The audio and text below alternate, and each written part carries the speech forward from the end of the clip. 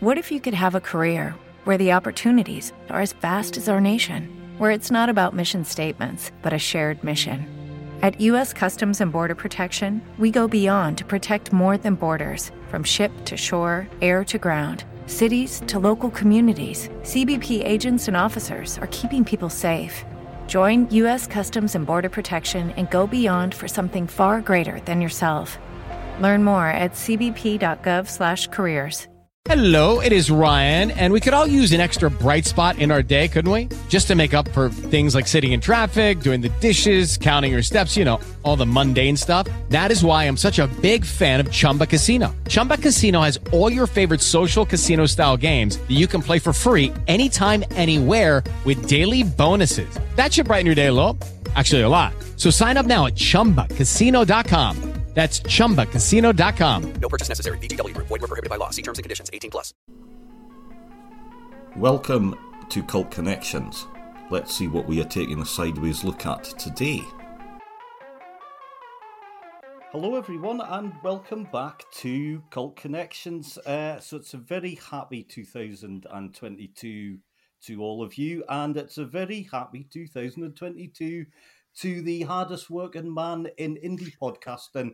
It's Mr. Mark Plant. How are you, Mark? Ian, Happy New Year. I'm very well. Are you? Yeah, I'm absolutely fine, mate. Yeah. So fresh from, I think, appearing on about 20 other their podcasts, Mark. We are shining our beacon of hope and the positivity and the knowledge, etc., onto a brand the new year. And this episode, it's all your fault, isn't it? It is, yeah. I was watching The Lighthouse on Netflix one night, and I think I messaged you, or I did the Vintage Video Discord group, said this is what I'm watching now. Can you think of any other films, Ian, that have got lighthouses in? Mm-hmm. Yeah. You, of course, you he who knows all, cult TV film and whatever, came up with a couple of ideas. Yeah, and I threw another one in, and here we are today. So we absolutely have a great lineup for this one, and it's all about lighthouses, and obviously we will start with 2019's The Lighthouse, which, let's face it, Mark, is absolutely bonkers. It is mad, off the wall, but it is better than mid-90s Geordie songsters, The Lighthouse Family. So that's got to be something. Your face makes me realise I've just reminded you of something that you deeply seated down in your subconscious. Well, funnily enough, I was thinking of the sort of titles for this episode. I haven't actually nailed one down yet. I was thinking they're The Lighthouse Family, and I was like, no, because they were shit. So, I certainly was never lifted by their music. No. So no bland pap here, thank you very much. So anyway, so The Lighthouse, which is basically two lighthouse keepers try to maintain their sanity while living on a remote and mysterious New England island in the 1890s. They're directed by Robert Eggers. It's his second film. And it's a double-hander, basically. So it's the ever-fabulous Mr. Willem Dafoe and the rather, they're sort of divisive, I would say, Robert Pattinson. But I absolutely loved it. It was a great film. Yeah, it's there's a lot going on, and at the same time, there's now happening throughout the whole thing. Yeah. And it's got a love just a sort of tone. So it starts out, it's quite sparse, and there's not much happening, like you say. Then there's a bit of humour, and there's a bit of this sort of drama, but things are, again, they're not really moving that sort of fast. Then it gets quite edgy, and then they're hallucinatory, and then it just all goes a bit. It goes a bit sort of gory horror film and just all kinds of weird stuff. Yeah, I mean, I'm sure that there's a load of things I could read online, and I don't really like to do it. The last time I read on what a film was about was many, many years ago through dial-up internet, trying to understand what David Lynch's Mulholland Drive was about. I must have read an article of chapter after chapter of article. And 15 years later, I'm no clearer on what that film's about. But what I do know is it's bloody brilliant. And I couldn't agree more with this. I mean, I'm sure there's alcohol, there's the issues of loneliness, of alcoholism, of living with somebody that you hate, of an abusive relationship. I think that's all in there, or I'm just imagining it. I don't know, but it's got it all whilst having nothing. Yeah.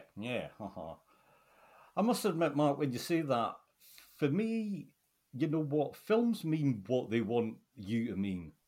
It's like a song or a book. They're the artist or the sort of creator. They make their artwork, as it were. So whether it's a film or a song. But when they let it out there, that's it. It's almost like, right, I just let that go. Yeah. And then it doesn't matter what it actually means. It's up to us. Yeah, and that's very wise, Ian, and not what we come to this podcast for. I think some people actually do, Mark. But all right, apologies. It's just me then. But yeah, for me, it was grimy. And if you've not seen this, it's shot, and not just shot in black and white. I'm pretty sure it's shot on film, as opposed to a lot of digital stuff these days that we see. And it's in 4:3 as well, isn't it? Which was what the version I watched was. Yeah, it's not quite 4:3. It's almost like 4:4. Oh, almost right, like a totally square image. Not quite square, but almost. It's easy to throw you, isn't it, when you're used to watching everything on a widescreen TV these days? Well, I quite enjoyed it because the thing that we're going to talk about at the end, well, actually, all of the things that we're talking about this on this episode are in 4:3 or just about it. So So, and I quite like that. It felt quite sort of cozy, and sometimes I kind of miss the old-fashioned sort of 4:3, their dimensions.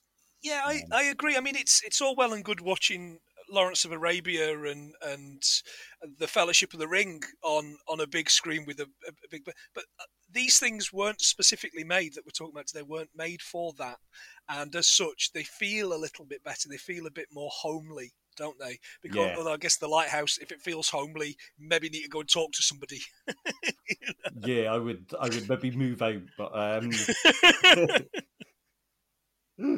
it's such a bonkers film, though. I think we can't really talk too much about what it means, because who the hell would actually know?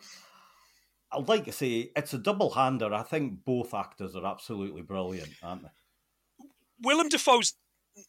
This isn't great grammar. Willem Dafoe's never not great. He is always fantastic, and he is always up to 11 in some way or another, whether he's playing Spider-Man's nemesis and a man losing his company, whether he's playing, Jesus, whether he's playing an old lighthouse keeper.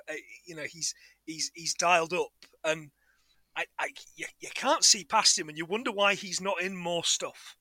Yeah. Mm-hmm.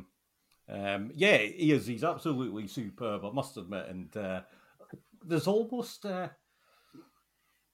I must admit, I found him quite sort of likeable in this, and in a way, even though he's, he farts and he drinks and like initially he really gets on the sort of Pattinson's nerves, and he really sort of pushes him, but there is almost like a Steptoe son sort of vibe going on. It's so funny you should mention that, because that's exactly what I kind of... You dirty old men. I really had that. You're right, yeah. Well, when I mean, there's a great scene at the end. The sort of Pattinson loses it, and he's ranting at him, and he's saying, he smells of, penis, and the sort of jism I think he uses at one point, which just made me think of the David Lynch's and not David Lynch.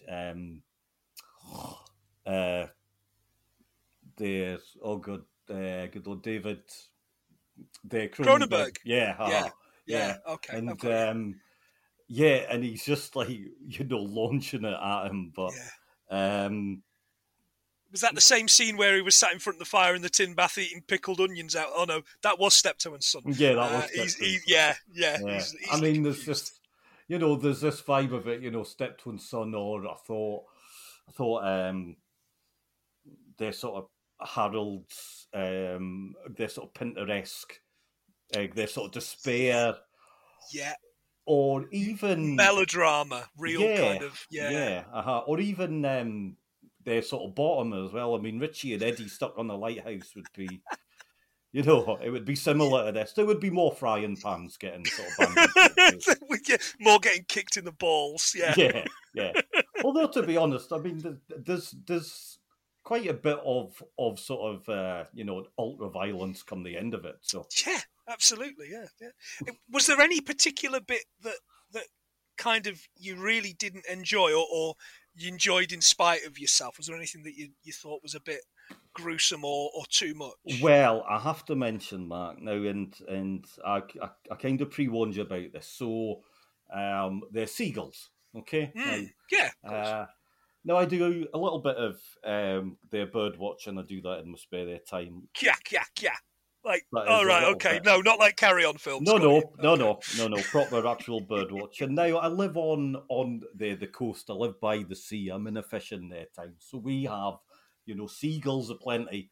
Arbroath Online is basically 50-50 pro-gull and anti-gull. So it is a hot sort of topic, especially during summer when they're nesting and and they stake their sort of claims. And I know they're not everyone's favourite their birds, but I really like them because they've got their attitude and their balls, and it's their world as much as it is ours. So. They were in Arbroath first, Ian. You've got to keep that in mind. Were, exactly, yeah. So, however, there is a gull in there. So, Sully, the actor's name is, apparently. He has brilliant. He has a credit on their IMDb, believe it or not. Right. So Sully the Seagull. He's in a few films, apparently. So he is on the... Anyway, Pattinson rips him to shreds about halfway through, and I was like, "Oh my god, this pure gold!" He just batters him to death. Yeah. And the line from, because they're both called Tom, aren't they? There's Thomas and Tom, so they're both called Tom. And the line from Tam the Elder, we'll call him. He says that you don't go near the seagulls, don't mistreat the seagulls because it's a bad omen, or it's bad for us if you do anything to the seagulls. He stops him from harming one, probably the same one, a little bit earlier on. Mm-hmm.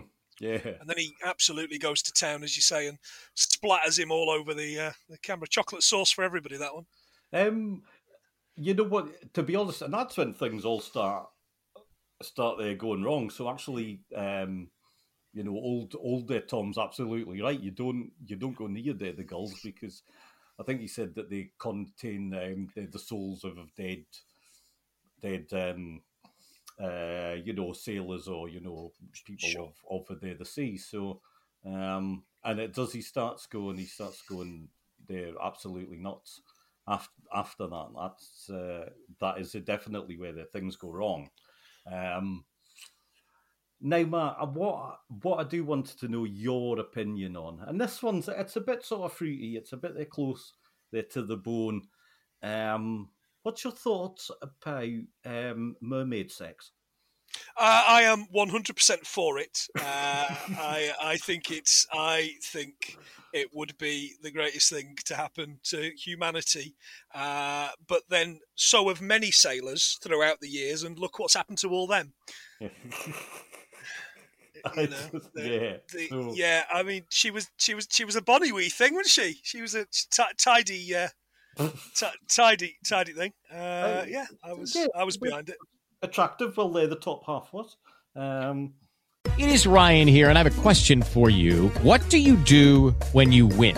Like, are you a fist pumper, a woohooer, a hand clapper, a high fiver? I kind of like the high five, but if you want to hone in on those winning moves, check out Chumba Casino. At ChumbaCasino.com, choose from hundreds of social casino-style games for your chance to redeem serious cash prizes. There are new game releases weekly, plus free daily bonuses. So don't wait. Start having the most fun ever at ChumbaCasino.com. No purchase necessary. VGW Group. Void were prohibited by law. See terms and conditions. 18+. Oh no, I didn't make a distinction, Ian. I thought the bottom looked quite good too. Yeah. Oh well, okay, fair enough. I might just edit all the time. No, anyway, so I'm looking at so I was doing them research, because what you do see, and it's very sort of blatant, is that you do see a mermaid's their vagina. Now, and like, I don't know if there's much sort of record about what they actually look like. I'm not really sure if there's much sort of research or documented evidence about this. But apparently they based it on a whale's vagina. So. Oh right, okay, Uh-huh. fantastic. I was going to say we could always pause the recording and go and watch The Little Mermaid and come back. I don't know if that's if Ariel's particularly anatomically correct in that film. No. That's one line of their research that I'm not going to. I'm not doing it's going to be a lot of cuts in this episode, Ian. No, it's all staying in. Yeah. Well, you know how I am. So, I tell you what. I tell you about this film. They drink some amount, and I must admit, I'm surprised that they didn't actually die halfway through, just from alcohol poisoning. Yeah. It's thrown about the place, isn't it? It's absolutely hoid all over the place, and it doesn't help that they have to live on rations. But that's the one thing that isn't rationed, because they dig up a cache of it. Yeah, like they've got their emergency stash of it. And there's a great scene. I must admit, it does kind of tie in with the last bit, but. So the Patterson's got absolutely bladdered, and we can see him, and he is starting to go really nuts by this sort of point. And so he's absolutely steamboats, and he decides he's going to have a little this sort of Tommy Tank to his little mermaid the ornament that he has. Yes. So. But I'm like, there's no way you've had so much to drink. You're not, that's not a 5-minute shuffle, is it? It isn't. No, absolutely not. Did you, on the subject of Pattinson and moving it as quickly along as I can, did you? What do you think to Pattinson as an actor? Because I thought he was I think he was fantastic in this. I really like him, Mark, and I actually really like the fact that loads of other folk don't like him, because I don't see anything wrong with him, to be honest. No. He's done paychecks, hasn't he? He's got paid for things like the sparkly vampire films, the film where he was meeting the girl from Lost at the top of the Twin Towers the day that there was the day of 9/11 and all that kind of romantic kind of nonsense. But he picks pretty good stuff too, and I, for one, Ian, saw a poster for the Batman today, and I'm very excited to see what his Bruce Wayne is. You know what, I have been thinking about this, and I'm in sort of two minds, because part of me is like, oh, it's another Batman film, as in. They just keep, making their Batman films, and I like the Batman film, and I will go and see it, and I will and I will give my verdict on it. But part of me's like, internet wankers or Pattinson, and he'll never be this, and blah, blah, blah, and I'm just like, you know what? Let him be Batman. He'll do 3-4 films as a Batman. He'll do his own thing. He'll be great. And then someone else is going to come along, and then they're going to do it. So, there's enough room for, good Lord, there's enough room for anyone there to be Batman. Yeah, if he does 3 Batman films and then goes on to make some of the films that Christian Bale's made post Batman, I'll be all right with that. Yeah. Character-driven, craziness. The Fighter as an example. I loved The Fighter. I thought it was fantastic. I'll be 100% behind him going and making something like that. Yeah. Uh-huh. Yeah. But I think he's got all of the makings of actually doing a very good the sort of Bruce Wayne, and it looks like this Batman film's going to be quite sort of dark. They all seem to be very dark, but. Quite sort of violent, but in maybe a more sort of minimalistic way, which I must admit I am fitting somewhere between, kind of in the middle of Burton and Nolan, I think, and that seems like a bit of a sweet spot for me. Yeah.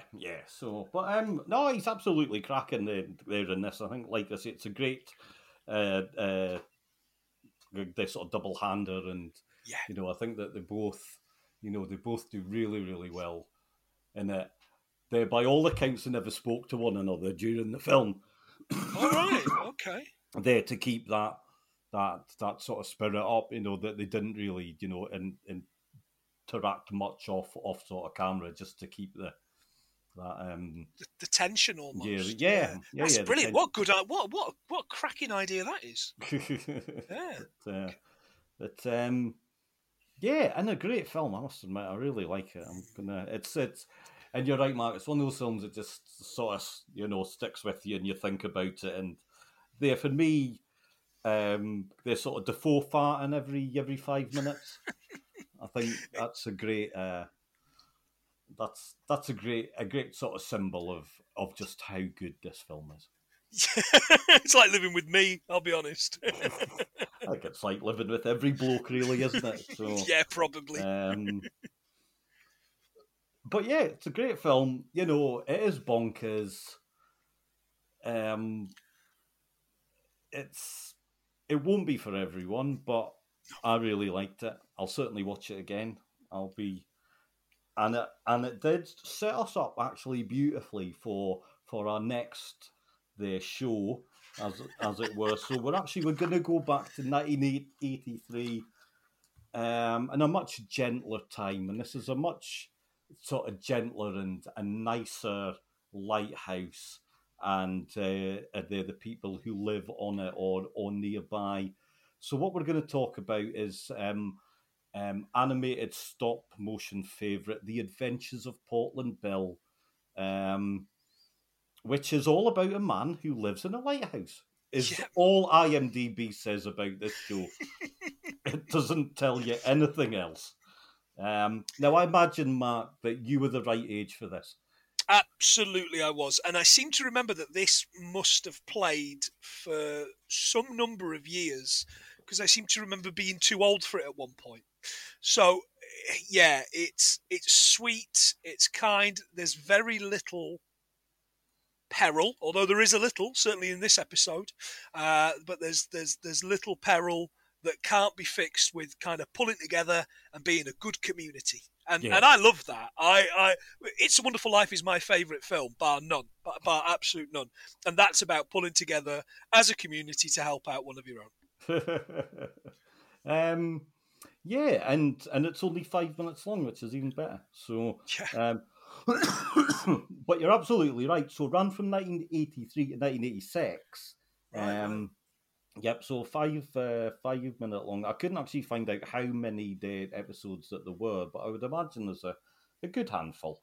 There's a pile of them on YouTube. I mean, this one, of course, was on YouTube, and it's completely free, listeners. So get involved. And if you've got little kids, I do think it's a nice little respite from blooming Bluey and Peppa Pig. Yeah, I was Pig. going to say something rude about her there, which, but it's all been said before. Doesn't it? Yeah. And it's in that lovely style, similar to the sort of Postman Pat in his early days. They were the stop motion, their sort of figures, and it's just really nice. So, but the episode that you chose is the shopping list. So Yeah. So Bill, Portland Bill, he's on they're the mainland. I'm going to talk about this a bit sort of further on, because I watched a few others and I was like, okay. So he's on the mainland. He's at they're the village, and he's in they're the village shop where they say Texan from the nearby oil rig comes in, and he's given it there the big one, like their stereotypical their Texans do, and he whips out this massive their shopping list, which basically sends the shopkeeper into existential angst. Basically, it's like, how on earth am I going to fulfill this huge order? But the Portland Bill, he rallies everyone round, and they save the day, don't they? Yeah, everybody gets together. It seems everybody's growing veg, and it doesn't matter what time of year it is because all the veg is ready together. I had a bit of an issue with that, but then it is a children's stop-motion cartoon from 1983, so I need to chill out. But yeah, everybody's happy to help out. But I really liked the Texan stereotype. He's like the Texan, rich Texan oil guy out of The Simpsons. Very much so, But it all turns out very sort of nicely. You're right, Mark. I was amazed how sort of quick the bread got made. So there's all these loads of bread, and I'm like, well, okay, you didn't approve that very long, did you? Mary Berry's absolutely turned. I was going to say turned in her grave. She's not dead, but yes. But a super show. So they're directed by John Grace, who you might know as well for 64 Zoo Lane. 64? No, doesn't ring a bell. No, that one. I don't think I do. I think you know the theme tune. Right. Okay. It's a catchy one. No, it doesn't ring any bells. I'm doing a very quick look. No, it is. As a man who was a man by the time that came out, it's no. I don't have any kids, so unfortunately not that one. Missed that one. I thought you were going to say Pigeon Street. I would have been right in with that. I don't know if he was. No. I'm just saying. I'm just saying cartoons from the 80s now, mate. But that's not the show. No. So. Yeah, so he they directed. All of the voices are done by Norman the Rossington, who is very much a journeyman actor, but he's in like just about every show that you can think of, and their films. So lots of films in their shows. His most notable for me were a Hard Day's Night, the Beatles film. Yeah. They're Budgie with Adam Faith. Yeah, I remember Budgie. Yeah, that was one of my grand's favourites. Yeah. And something that we do love, Mark, a very festive their favourite is their Digby, the biggest dog in the world. He's in that. Is he really? Yes. Oh, I didn't even think about Digby, the biggest dog in the world this Christmas, and I feel like I've let myself down. I think we're going to do that next Christmas. So I think we should. Yeah, definitely. Yeah. So he does all of the voices. Now, I did watch some of the others, because the one that you picked, the shopping list, is maybe a bit sort of typical in that it's not on the lighthouse itself. Yeah. So I did watch some of the others now. The one where Bill makes out you can tell the time from seaweed, that was quite fun. Had he just murdered a seagull beforehand? He just shagged the mermaid, Mark. That's what he had been doing. Um, and then there was another one where there was where so he shares this lighthouse. So there's their Portland Bill, and there is Ross, and there is their Cromarty. So the one is a Scotsman. The other one I think is meant to be Scouse. Yeah, I think so. Yeah. Okay, round two. Name something that's not boring. A laundry? Ooh, a book club. Computer solitaire, huh? Sorry, we were looking for Chumba Casino. That's right. ChumbaCasino.com has over 100 casino-style games. Join today and play for free for your chance to redeem some serious prizes. ChumbaCasino.com. No purchase necessary. Void where prohibited by law. 18 plus. Terms and conditions apply. See website for details. Lucky Land Casino, asking people, what's the weirdest place you've gotten lucky? Lucky? In line at the deli, I guess? Aha, in my dentist's office. More than once, actually. Do I have to say? Yes, you do. In the car before my kids' PTA meeting. Really? Yes. Excuse me, what's the weirdest place you've gotten lucky? I never win and tell. Well, there you have it. You can get lucky anywhere, playing at LuckyLandSlots.com. Play for free right now. Are you feeling lucky? No purchase necessary. Void where prohibited by law. 18 plus. Terms and conditions apply. See website for details. So anyway, Norman the Rossington does all of the voices. I must admit, he does them quite well. I don't think he sings the theme tune though. That's disappointing. That's disappointing. It's a lovely theme tune, though. It is. I've been singing it a lot. Yeah, so have I. just going round to the house, but it's been up there with Good Morning Baltimore for me. Oh yeah, which is a great song, isn't it?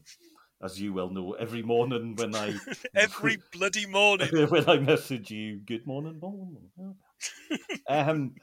I tell you what I loved about this, though, Mark, is that there's that innocence about it, and it's nice to go back to their sort of childhood and actually watch something that, you know, just brings those sort of memories back. But it's sweet and it's wholesome, and it shows us a world where actually we all get on, and you know, it's not full of drama. It's certainly not full of you know, murdering sort of seagulls and such like. Yeah. And farting, yeah. Yeah, I don't think Portland Bill's ever farted at all. No, not at all, no.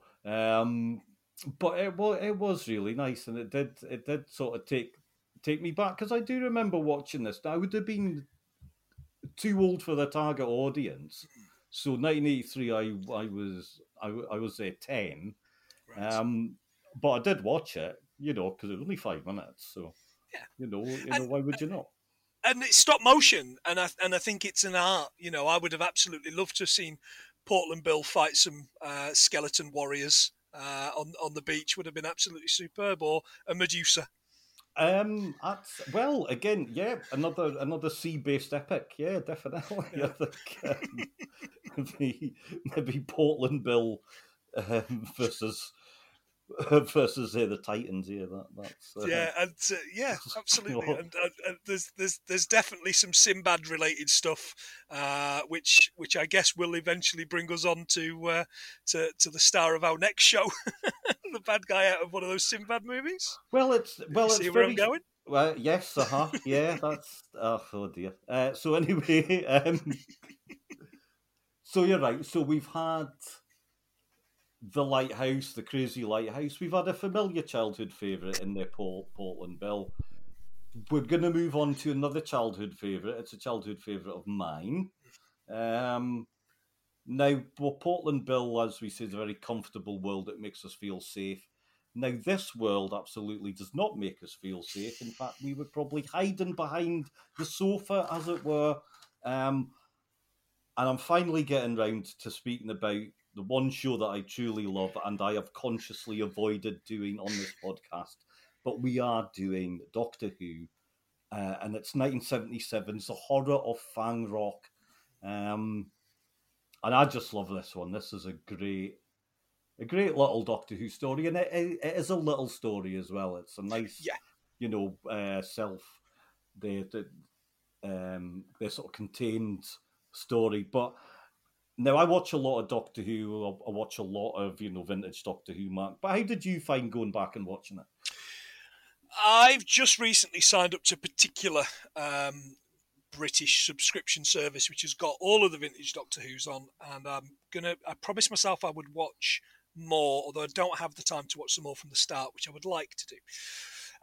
What I did like was I liked the shonky sets, such as the really heavy lighthouse door that wasn't very heavy at all, and I liked the fact that I saw one of the rocks at one point wobble as they as they traversed it, and you say earlier on about being familiar, and it's very, very familiar, and actually, whilst it's a bit scary, it's very comforting. It was very, very comforting. And I'm going to argue, just very quickly while I remember it, that if they'd have kept the monster of Fang Rock hidden for a little bit longer, this could have been really tense. Yeah. But I guess that's not really how Doctor Who does it. You have to see the monster you have to see the monster in the first episode, or see something happen in the first episode to have you coming back 7 days later. Yeah. It was different back then. Yeah. It certainly was. So we are talking about the horror of Fang Rock. So an isolated lighthouse in the early 1900s finds itself part of an intergalactic war. That is basically what I'm going to say. Written by Doctor Who stalwart, Doctor Who legend, Mr. Terence the Dix. Directed by Paddy Russell. Anyway, so more importantly, it's very much in the era of sort of the sort of gothic horror, which Doctor Who did really well, and it's a lovely story. So it's a four their part. It's got this, so it's set in the early 1900s, which the BBC of the time always does really well. It's got a smaller cast. There's not many sets. The episodes are basically sort of 23 minutes long. It skips along really nicely. Yeah. And I just really love it. I just think it's a great story. So do I. And what I didn't realise is there must be some rule about lighthouses that's like priests going to an exorcism. You've got to have an old one and a young one in them. And that's just a rule that we didn't know about, I think, because there's three of them, isn't there? There's actually four of them, isn't there, in this lighthouse, except we only see one of them very briefly before he gets electrocuted by all this new electricity. Or at least that's what they think. Yeah. And they get kind of, it's a bit Agatha Christie, I think. They kind of all get taken out one by one, and then some strangers come to the door. And they all get taken out one by one. But I quite like that, Dave, because the strangers are wankers, basically. Well, rich people, and you know my opinion on rich people. And mine. Yeah, absolutely. I mean, we'll take their shilling if they want to offer it for sponsorship. But they were awful, all of them. That the lads running the lighthouse were just lads running a lighthouse, including the old guy whose name I can't remember. He had some fantastic mutton chops like my grandfather had. Yeah, Reuben. Yeah. There's a very nice bit about it, and it shows the Doctor's their character in that. So the younger lighthouse keeper Hawkins, Vince Hawkins. Yeah. The Doctor's the only one who calls him Vince, and all of the poshos call him Hawkins. Yeah. So, and it's like, nah, fuck you. Poshos. Yeah, and I was absolutely delighted to see the end of the Lord, whatever he was, and his mate who was, kept going on about, oh well, when I was in the war in India, you kind of like, all right, fella, give it a rest, and now I'm an MP, and this could be the end of me, and you kind of like, well, you lot are all awful, you owe him money, and he's awful, and you've given him a tip, and now you've changed your mind, and the people that suffered the most were the captain on the ship and the first mate or whoever he was that also got scuppered. Yeah. And they don't care, and they go on being horrible to all of the ordinary people, as it were. Yeah. Barking orders, and they're expecting.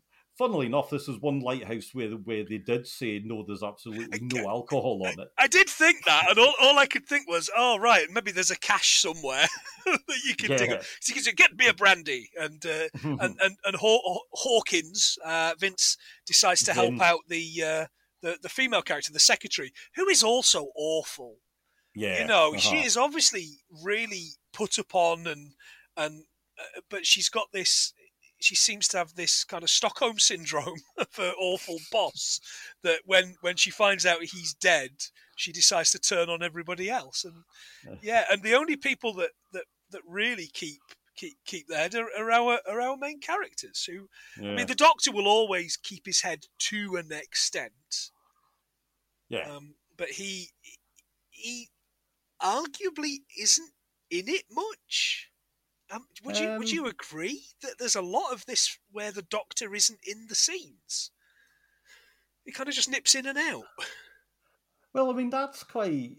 that's... I think that's maybe something that we see a bit more of in older Who, whereas the Doctor isn't perhaps always the focus, or the Doctor almost isn't always they're the person who really drives the story forward. Yeah. So that's not sort of known. And I suppose as well, it's probably a bit of how do we shoehorn the Doctor in to, like you say, a fairly standard sort of murder mystery. Yeah. So is the Doctor Jack Burton in this one then? is that what's going on? I'm not saying he has absolutely no control over anything that's happening, but he's not very much like Jack Burton. He's kind of to the side of the main story. In a way, yeah. I think what we do have to mention, so we are talking, so it's 1977, so it is Tom Baker, and he's just on that cusp of, this is the time where Doctor Who started to just get a lot more sort of jokes, and the sort of Baker himself started to get a lot more free rein when he was doing the role. So at this point, they do still manage to rein him in a bit. So Tom Baker, they're the lovely Louise, the Jameson, as the Leela. Yeah. And it's I think sort of Baker's fairly much, he's almost at the peak of his sort of power at this stage. Yeah. He really feels alien and sort of enigmatic, and absolutely, and that's Baker all over, isn't it? It's almost like it was the role he was born to play, and he doesn't do any kung fu, and he doesn't drive an old car, and it's a very, very different from what we saw previously, and then again it's different again when we move on, and I think that's why there's a lot of people out there who would say that Baker is their favourite, and I think there's a lot of, dare I say it, and you've got a lot of American listeners, is Tom Baker the standout Doctor in the States? You'll all be sat there at home going, no, absolutely not. It was obviously John Pertwee, obviously. Said nobody. Are you trying to wind me up, Matt? I am a little bit. Is Pertwee your favourite, Ian? Yes. Oh, super. I met John Pertwee, I met him, and I met him dressed as Wurzel Gummidge. He came to our town. He was a guest at our town fair back in Derbyshire when I was very, very little. And Aunt Sally was there as well. So that's Una Stubbs, two actors no longer with us. But yeah, wonderful stuff. All dressed up. Did a full day, as my mum remembers. I was only 2. I was very little, but I remember meeting him and loved it on the TV. Horrified when I met him. I can imagine. Yeah. I can really imagine. No, Pertwee is my favourite. I love the Tom Baker. Going off on a tangent, Mark, who was your first sort of Doctor? I'm a little bit, just a shade younger than you, of course, and although you wouldn't be able to tell necessarily for listeners, but my favourite is Peter Davison, and I've got a very, very, very soft spot for Sylvester McCoy, although I think we might have seen darker with another series of McCoy, but it wasn't to be. Oh. I think, it's an interesting point. I think the McCoy's last season, they really hit a good sort of point there. Those last 4 stories are generally really good. If my friends are listening, they are probably laughing because I do take the mick out of that era quite a lot. But they are really good. They are really good, their stories. However, we're not talking about the rot had already set in with Ken Dodd, though, hadn't it? So what can you do? That's a great. I really like that story. So do I. Ken Dodd's brilliant. Ken Dodd's excellent. But his dad's dog's dead, so Oh. The Jimmy Tarbuck was there a couple of weeks ago, Matt. Yes, of course he was. Yeah. Oh dear. So anyway, so it's so Tom the Baker, Louise the Jameson. It's interesting. So this was the second sort of pairing for sort of Baker. So the Sarah Jane Smith had been his first companion, and then the Louise Jameson came along. She was wearing clothes in this one. She was. I was disappointed, but they were. The line at the start is, I don't think this is Brighton at all. In fact, it does. It doesn't even look like Hove. It was a great line. Oh dear. I think it takes him at least another 2 years to get to Brighton. Right. Okay. Yeah. So at the start of actually probably one of the best Doctor Who stories ever. They're the city of the death. No, it's the city of death. Oh my God, my Doctor Who knowledge is just absolutely terrible at the moment. No, it is the city of death, and they're sitting on the Brighton beach. Yeah. Him and Romana too. Mm-hmm. So, God, my brain really has turned to mush. Too much Portland Billy, that's the problem. Yeah, I think so. Too much mermaid sex. Well, yes. Thankfully, there is no mermaid sex in Doctor Who. No. There is, however, so they are in sort of Doctor Who lore. This is quite an interesting part. So we'd already had a couple of stories with the Sontarans, who, funnily enough, have just been in the last Doctor Who series. Yeah. They're the Flux, so that's all about. They are one of the main their sort of characters in that. But what we get to meet in Horror of a Fang Rock is a Rutan, which is the Taran's biggest, their sort of enemy, as it were. So they've waged an endless war against each other. It sounds like at that point the Rutans are getting their sort of beat, but they're a bit crap, aren't they? They're rubbish. Yeah, it is the least scary thing I have ever seen. And bearing in mind, I've seen a Dalek go upstairs. So, yeah. This thing barely moved up the stairs. It was very slow, wasn't it? It was, yeah. Yeah, I'm not really sure how they're going to take over anything. Put a bit of salt down, you'll be all right.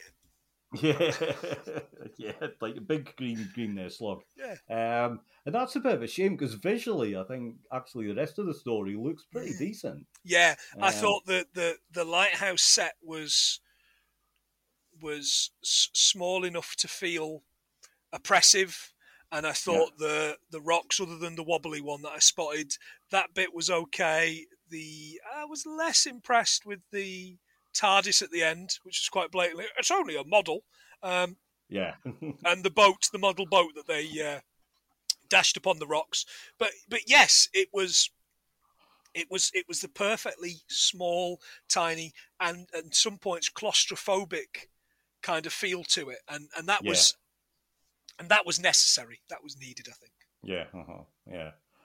And one thing I did really enjoy, is funnily enough, is that at the end of the story, and it's not really a spoiler because this story's 44-year-old, so I don't think I'm really going to spoil it for you. But everybody's dead. So like apart from the Doctor and the Leela, everybody involved is now dead. Yeah. Every single their character, and of course they get back in the TARDIS and they bugger off. And you just think someone's going to come along and you're going to have no idea what's actually happened here. I hadn't thought of that. Yeah. Yes. You're going to think, yeah. Just bodies lying everywhere. All these people are dead. Sort of bodies everywhere. There's a ship crashed on the rocks. Who would know? Robert Stack's still trying to figure it out for Unsolved Mysteries. Yeah. Did anyone from the cast stand out for you, Mark? Was there anyone who? No, not even slightly. I felt like I knew the big old master, and potentially the older toff with the white hair, but no. Alan Rowe, who was Skin Sail, who's actually my favourite in this. He's in a lot of other Doctor Who's actually. I think he's in another 3 stories.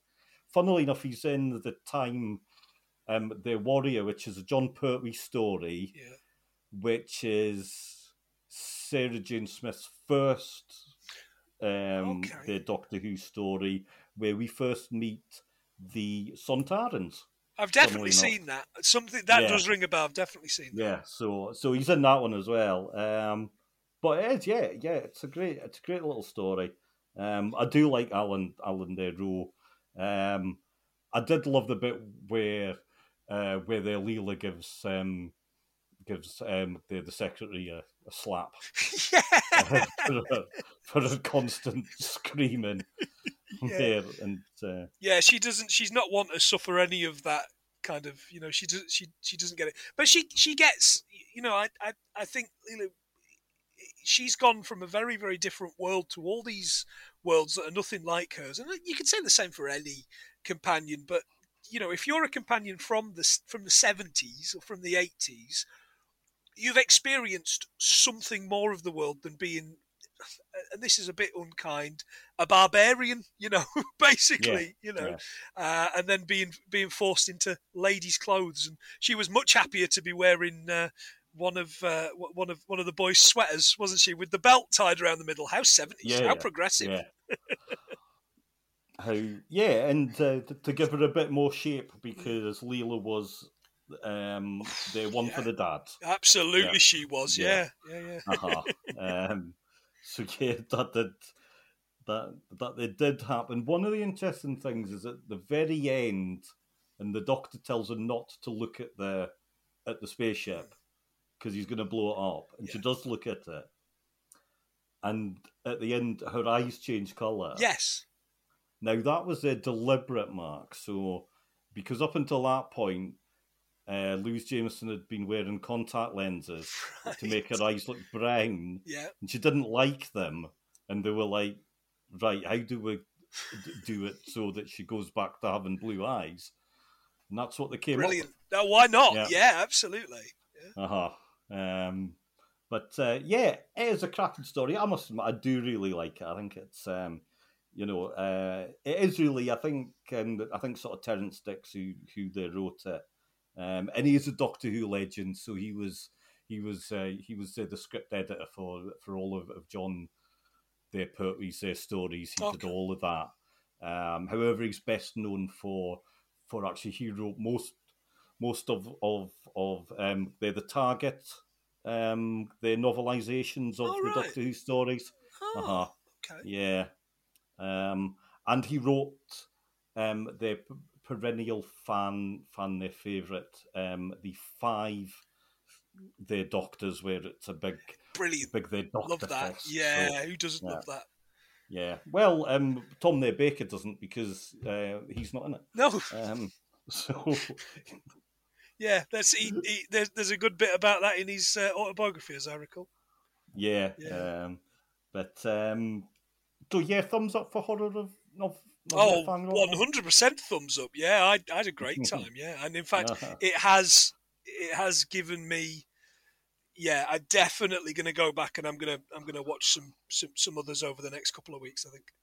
Okay, good. Well, I'll give you a few there pointers because and what I will always say, if you're not that familiar with old Who, with their classic Who, and you maybe have got their sort of BritBox and you want to watch some of it, you don't have to start at the start.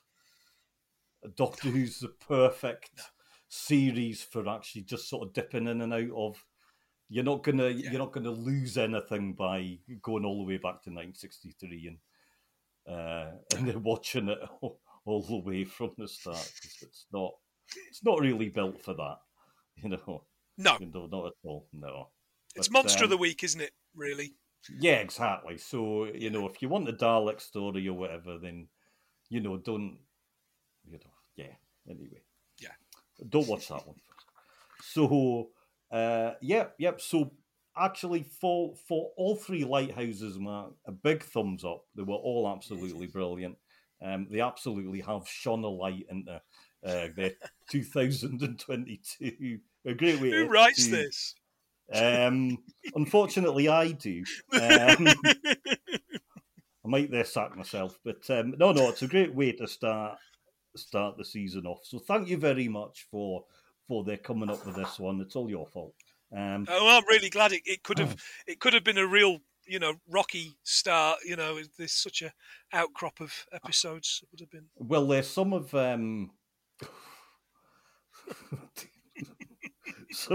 well. To be honest, Mark, some of the ideas that you do have, then yeah, they're hit and miss. Absolutely, to be kind. They are a shipwreck, quite frankly. But anyway, so what have you got coming up, Mark? Because let's face it, you're on every podcast going. I am everywhere. Yeah, I've been everywhere, man. I've been everywhere. Taking a bit of a break from other podcasts, which means I'll probably only be on yours twice next month. So we are at 100 Things We Learned from Film. We're all set for January now. We're going to be talking about Treasure Hunters. No, not that one. We're going to be going on a bug hunt. No, not the other one that you're thinking. And then into February, we are going to be finally looking at some good, quote-unquote, films. We're going to be doing an Oscars month. So we're going to pick films that won big at the Oscars and see if we can come up with 100 things for each of those. Elsewhere, we run, myself and Tom run Everything We Learned from The Simpsons, where we just randomly pick an episode of The Simpsons and go through all the basic bits of information and throwaway lines that are in there and what they mean in America and what they could also mean in the UK. Expect lots of chat about northern shops and how Cuba is very much like West Yorkshire. Oh yeah, of course, because it is, isn't it? Yeah. I often think that when I'm in Yorkshire. I'm sure that the Cubans think the same, don't they? Absolutely. There's lots of cigar plantations, tobacco plantations in Brighouse. Yeah, tons of them. Yeah. Oh dear. Anyway, thank you very much, Mark. And yes, indeed, you will be on there soon, and no doubt doing some kind of absolute nonsense. And after all that, everybody, thank you for listening. Thank you very much. Thanks for listening to this episode of Cult Connections. Please like and subscribe wherever you get your podcasts, and we would love it if you left a review. follow us on Twitter at Connections Cult for more fun, share your ideas, and maybe even be on the show. Thank you.